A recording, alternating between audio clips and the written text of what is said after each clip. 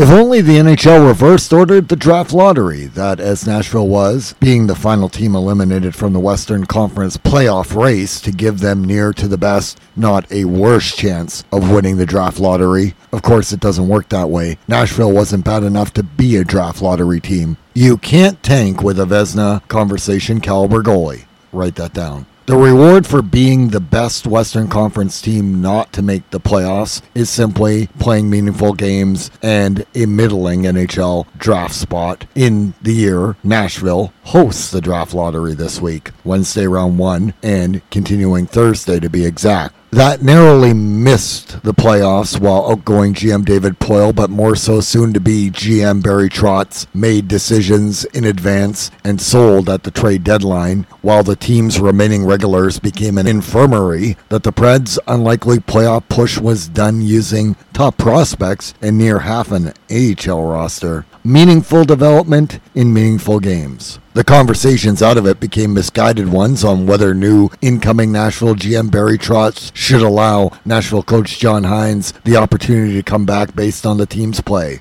Lazy journalism, that is. Theoretically, the top prospects could have made the team. Philip Tomasino, anyone? Or AHL surprise Tommy Novak could have out of camp. I had a scenario on the fourth line for him. But the coach underperformed with the roster he most wanted until his go-tos, like Mikael Granlund, were traded away or injured, that he had no option but to play the prospects and essentially some players that deserved to be playing opening night like Novak, but weren't. Although the firing of Hynes was delayed, the direction to hire more offensively minded leaning former New Jersey assistant of a year ago and interim head coach in Florida the year prior, Andrew Burnett, who scored Nashville's first NHL goal ever, while now GM Trotz was the head coach, was only clouded by recency bias of the late push under John Hynes. The math for the playoff path was not in Nashville's favor, but having a perennial Vezina conversation tender like UC Saros can cover up for a lot of team failings, except for one, not being able to score goals, that Nashville coach John Hynes' roster in his system had already proved Nashville couldn't do,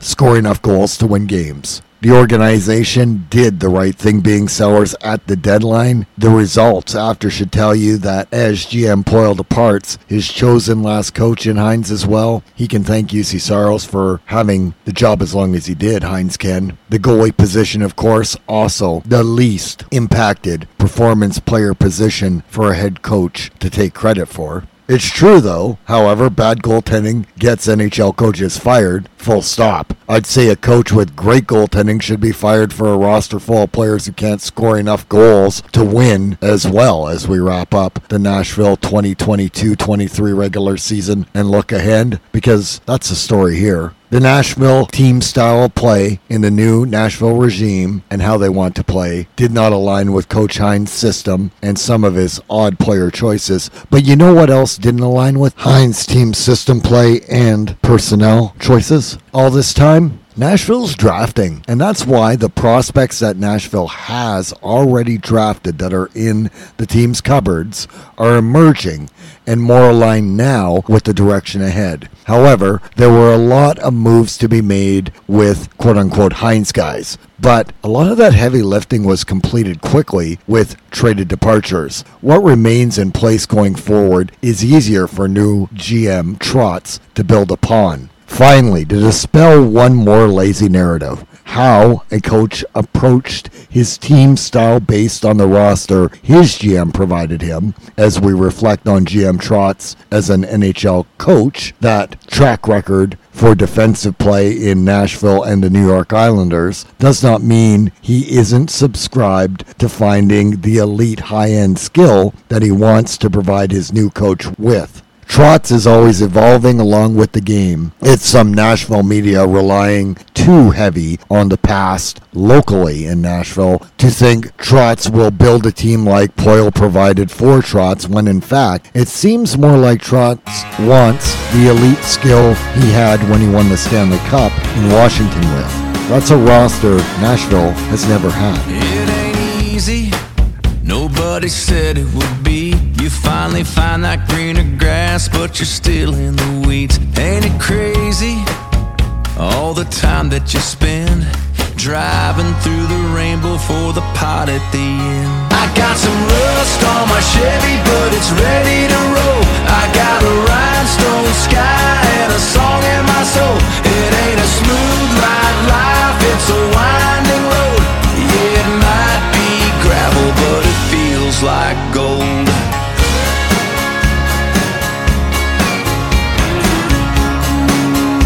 Welcome to Central Division Hockey, the podcast. I'm your NHL outsider and Central Division expert, Tim Bigelow. Before we talk about the coaching change and the beginning moves of the offseason on the eve of the draft, Nashville kept itself in the playoff picture near to the season's end, including winning in Calgary to eliminate the Flames officially in a shootout, but then seeing Division Winnipeg clinch its ticket, the final one available. We left off in that final stretch of games that had Nashville also drop the key head-to-head in Winnipeg prior to playing in Calgary, a costly loss for the team's playoff aspirations.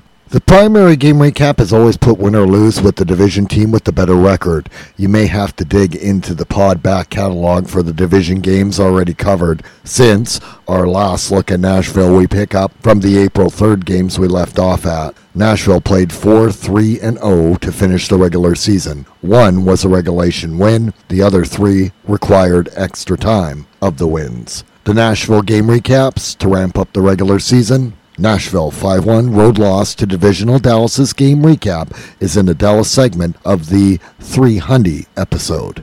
6:50 into the first, Nashville's Tommy Novak's backhand short side goal opens scoring as he breaks in alone off the rush on a stretch pass from Luke Evangelista. Nashville's Novak's second goal, a bottom of the circle slot power play goal, as the net front scramble trickles out to him to lift home the goal with 6 minutes 52 seconds left in the first. Nashville goalie Kevin Lankinen denies Vegas's Jack Eichel 5-hole in the paint with Vegas on a 5-on-3 power play with 3 minutes 52 seconds left in the first. With 3 minutes to go, Nashville's Tyson Barrie in the crease has the puck go off his skate to look to add to the lead. It's waved off for kicking motion and upheld after a review. Stays 2-0 Nashville after one. Vegas get 2 goals in the second by former Blue Vegas defenseman Alex Pietrangelo. The first goal, a shot from the dot that goes off the back of Nashville defenseman Kevin Gravel on the rebound as he boxes out and goes in 6 minutes in. The second, a far side blocker side goal off the rush from the circle with 6 minutes 21 seconds left in the middle frame,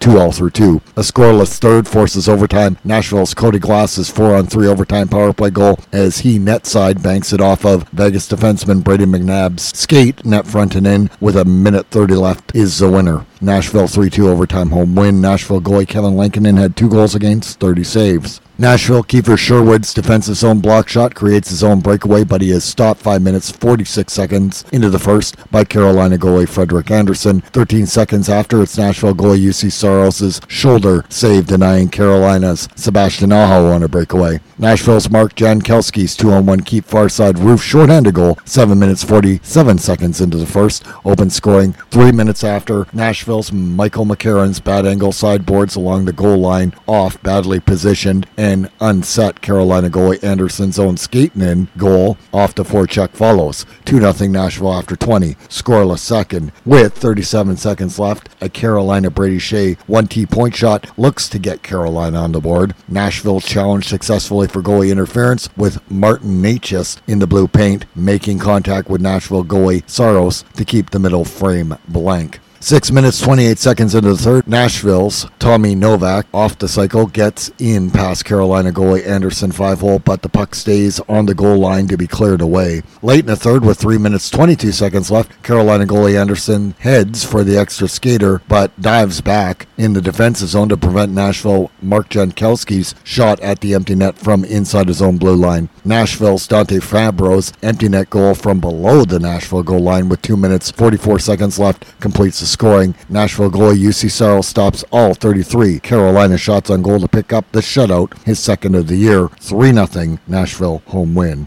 Nashville 2-0 road loss to divisional Winnipeg games recap is in the Winnipeg Pacific Flight Path episode. 53 seconds into the game off a neutral zone turnover, Nashville's Igor Afanasiev nearly tucks in a short side goal, but Calgary goalie Jacob Markstrom is able to keep it out. Markstrom then denies Nashville's Colton Sissons point blank at the top of the paint 3 minutes 48 seconds into the frame. 5 minutes 49 seconds into the first, Nashville's Afanasiev's slot spinorama goal opens scoring after Nashville's Mark Jankowski off the forecheck forces the Calgary tender to turn it over, trying to clear it up the wall. Nashville's Tyson Barrie's power play point shot is stopped while possibly Cody Glass, or more likely Philip Tomasino, get a net front tip, but it goes off the post. With 2 minutes 3 seconds off the rush on the power play, it's Nashville's Yakov Trenin wiring it off the short side post. 1-0 Nashville after one. Former Yoke Calgary defenseman Troy Stetcher's far side wrister posted in goal through a screen 7 minutes 41 seconds into the second is a lone middle frame marker. 1-0 through 2.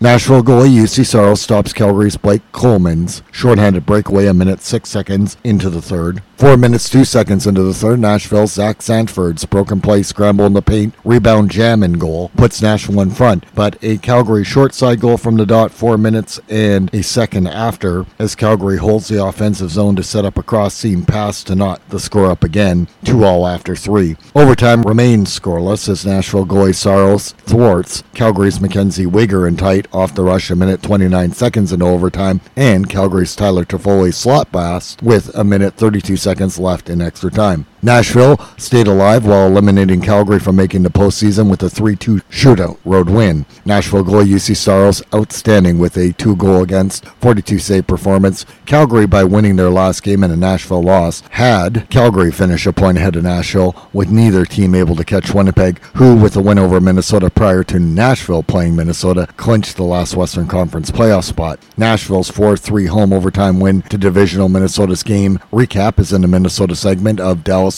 Mini 1.0 versus Mini 2.0 episode. Nashville's 4-3 home loss to divisional Colorado's game recap is in the Is Everything All G for the defending champs Colorado episode that completed Nashville's season with a pair of divisional games. Nashville finished 42-32-8, 92 points in the full 82 games played, 5th in the Central Division, 561 point percentage, finished 10th in the Western Conference behind Pacific Division Calgary by a point, who Nashville eliminated from making the postseason. I've covered the trade deadline deals and Nashville's injuries a team pod ago, but it was ages ago to recap. Top 6 forward off-season prior add Nino Niederreiter was dealt to Winnipeg, forward Tanner Jeannot, then to Tampa Bay for a huge return. Vet left-hand defenseman Matthias Ekholm dealt to Edmonton, forward Mikael Granlund to Pittsburgh. This while forward Philip Forsberg, then Ryan Johansson, and even later on Matt Duchene ended up on IR along with top left-hand defenseman Roman Josi and defense group regular Alex Carrier, also notably missing time. Duchene ends up Nashville's lone 20-plus goal getter, although Forsberg's injury held him at 19, having played 21 games fewer than Duchene, who played 71 of the full 82. Traded away, Niederreiter was a 20-goal guy, but he reached the mark with his new team. 18 were with Nashville that were equal to the total top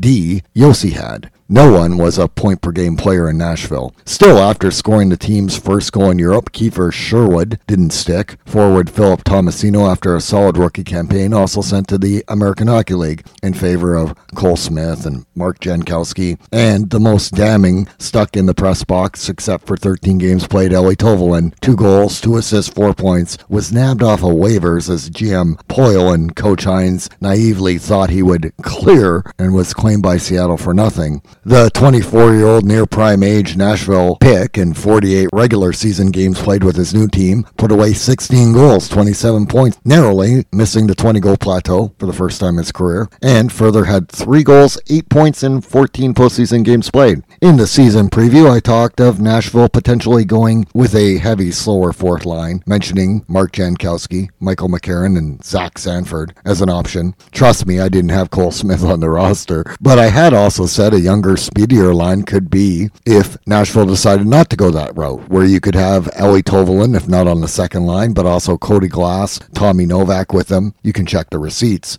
I also wanted to promote Yakov Trenin with Johansson and Niederreiter and keep Tomasino in a third-line role with Colton Sissons and Tanner Jeannot. That's not what Coach Hines did, and the results of his lineup choices resulted in fewer goals. As I have said, once Hines guys were traded and or hurt, well, by default or necessity, only did other options to spark goal production get chances, as Tovolin's lack of opportunity under Hines directly showed. I don't think turning Nashville around is as difficult as some believe it to be, because as I have said, the Nashville team was drafting players that weren't John Hines players. Certainly, former GM David Poile added or traded for Niederreiter, Mark Jankowski, Zach Sanford, while adding left-hand defenseman Vet Cup winner Ryan McDonough as examples. However, Nashville was still drafting players with speed and skill that simply Hines wasn't going to provide a path to a regular lineup spot for. The organization, as we look ahead, however, Tovolin's departure aside, mostly has those development players for incoming new coach Andrew Burnett to find spots for as we look positionally ahead.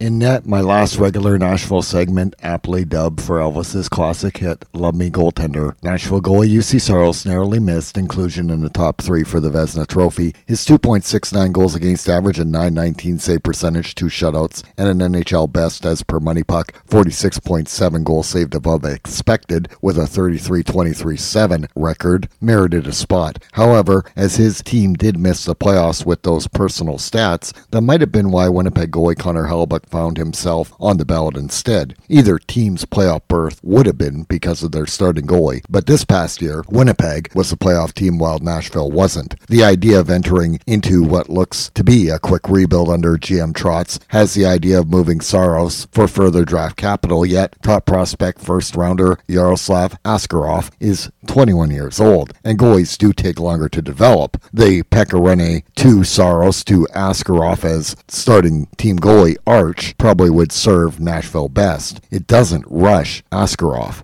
The other factor is that there is a lot of goalies available in the market this year, and so the return when Vezina finalist Winnipeg's Hellebuyck is also available via trade might not land Nashville its best return. Backup goalie Kevin Lankinen with a 2.75 goals against average, .916 save percentage, and a 8.6 goals saved above expected, yet record-wise, he went 9-8-1, near 500 play. Lankinen is capable even of closer to split duty, but he probably isn't a true NHL starting goalie. Askarov's drive to replace Saros requires real development in the way Pecorine forced Saros to develop fully to replace him. Saros has 2 years term left, Lankinen 1 year, and Askarov 2 years of his entry-level contract, which means he's waiver exempt. The status quo for next year in net is what I would do if I were Nashville. If Saros is moved, which did not happen at the NHL draft, or maybe at the trade season deadline, it has to be for a huge return of draft prospect assets, Gino-like.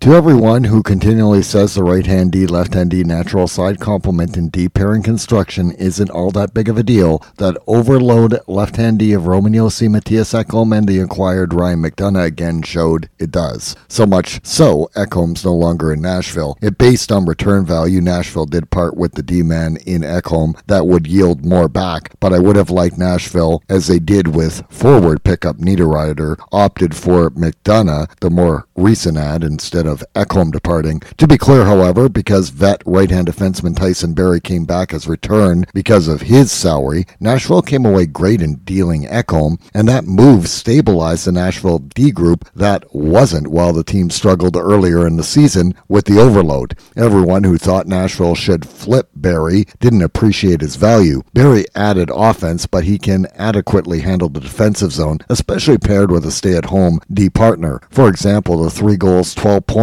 bottom pair left-hand D Jeremy Lauzon had in 67 games played with Nashville last year was matched by the deadline pickup Barrie in 24 games played. We should actually give Barrie some credit in the D group's ability for Nashville's late playoff push, because it was a factor. The other off-miss key piece of the Gino to Tampa Bay trade for me was getting 24-year-old right-hand defenseman Cal Foote as part of the deal. I still think he and rush to pro right-hand right-hand defenseman Dante Fabro, 25, do have top 4 NHL value, but with Barrie in the mix, that's second or third pairing slotting till they reach full potential top pair value. Likewise, as nice as right-hand D Alex Carrier is, a later draft and develop pick, has been as a story, at 26, he's more suited for the bottom pairing, overvalued in Nashville. Yes, he's below Fabro and Foote depth chart-wise to me. Collectively, though, Yossi McDonough has a top 4 on left-hand D. It's Lauzon on his proper left-hand D side that really was the overpaid bottom pair better suited left-hand D now. Yet, Lauzon has the same term as McDonough, 3 years left to go, and only Yossi, 5 years, has more. Carrier and Foote are restricted free agents needing new deals. Right-hand defenseman Foote's addition is going to, if Nashville were to retain him,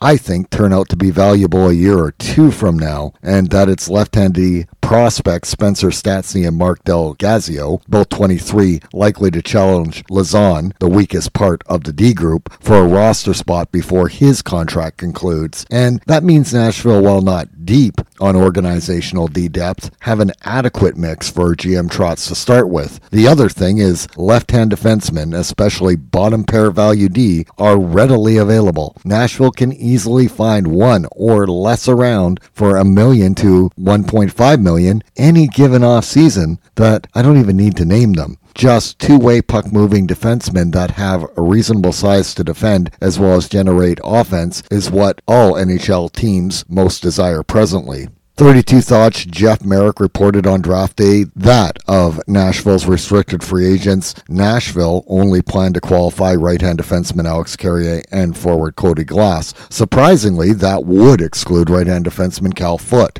His qualifying offer is $997.5K. That would allow Foote to test free agency potentially as an unrestricted free agent. That seems surprising. In some cases, it simply means the player and the team make a deal at a lower cost than the qualifying offer. But given his age and that Foote is a right-hand defenseman, that's a player I feel Nashville should qualify. If Nashville does make more moves or adds anything in free agency, I would look for them to add a bottom pair left-hand D via a return in a trade or free agency with NHL experience as something GM Trotz will look to do for next year. As we talk about the forward group, let's be clear, of the vets Nashville has held on to, it's last year and the year prior's highest scoring two, Philip Forsberg and Matt Duchene, that remain. What's been shed was low production Granlund, and with 50% salary retained by Nashville, center Ryan Johansson, who was traded to Colorado for the signing rights to journeyman forward Alex Galchenyuk, who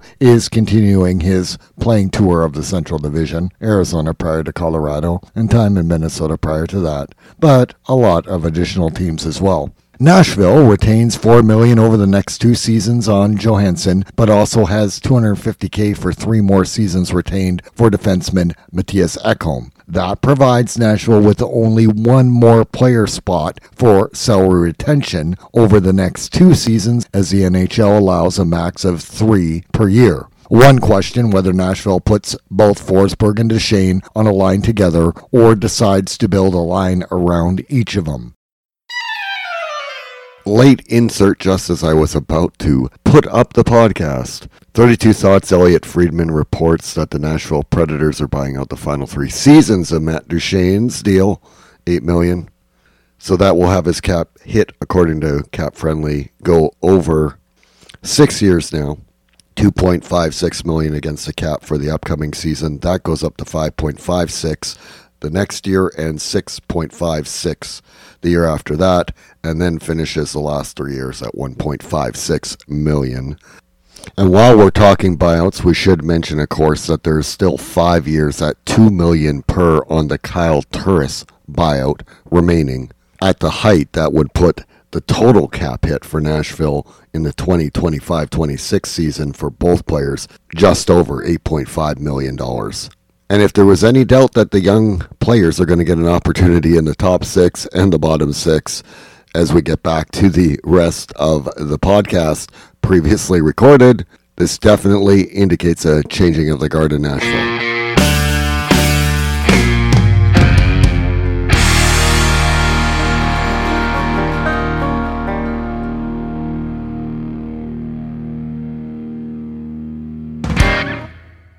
at that point, given the various different players that performed well, especially down the stretch, who also wins full-time top 6 roles next year. There's a lot of possibilities, and how that shakes out will be interesting, but it isn't clear-cut or definitive who should be. The other question is, will Trotz add to the forward mix before season starts? That will make for less opportunity for the emerging group to have spots. Nashville has the cap space, but who is a good fit? I'm used Winnipeg top center Mark Scheifele is looking for a change in Winnipeg's season-ending pod, and given the new coach, I actually think he would be an interesting add for Nashville. I think of centers for Nashville as Duchesne can play center. His best numbers in Nashville was playing on the wing. For example, is Nashville really going to slot Cody Glass, 24, 14 goals, 35 points, 72 games played, half-point production, on the top line at center, as well as, say, Tommy Novak, 26, 17 goals, 43 points in 51 games played, who finished third in team scoring this past year at second center?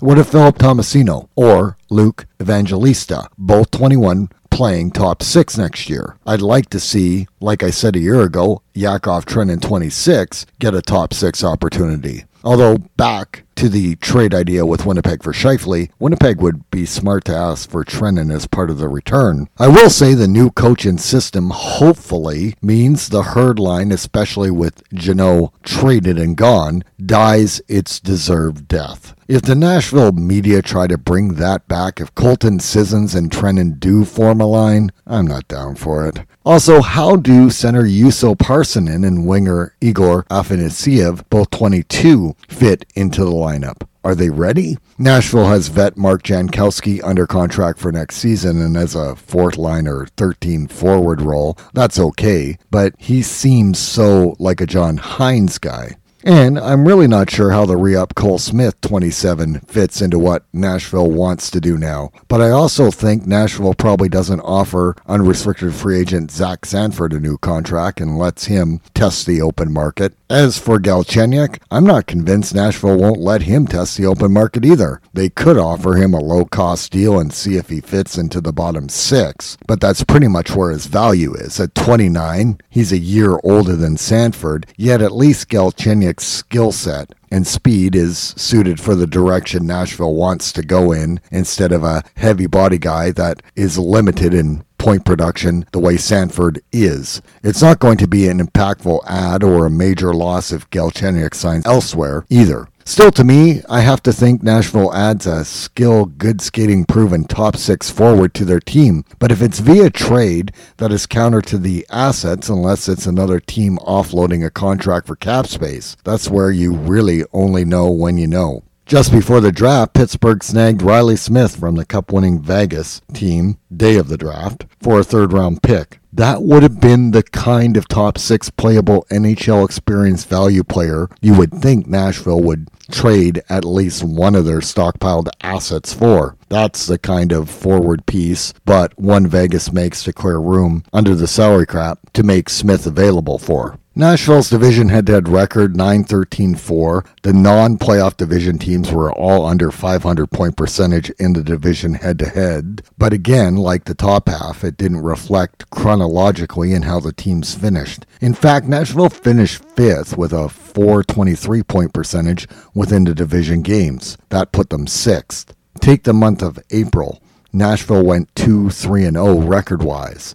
The division swing games is an area where Nashville could have, but didn't get the results to surpass Winnipeg, who was a 692 point percentage. In the statistic, there's absolutely the required 4-point swing for Nashville to be a playoff team just in the division head-to-heads, just by them going 500 point percentage for 26 points instead of the 22 points Nashville collected. Arizona had 24 points in the head-to-head division games for a better point percentage than Nashville had last year. The 2023 draft held in Nashville. Round 1's big takeaway, and the first round had no trades and no trading up or down within the first round. Nashville, therefore, selects forward Matthew Wood, 34 points in 35 games played, Yukon NCAA, at 15th spot and selectee Tanner Melendijk at 24. Wood projected to be in the group where Nashville's 15th spot was. Arizona's selections of both Russians at 6 and 12 were further down most regarded best player list as late first rounders.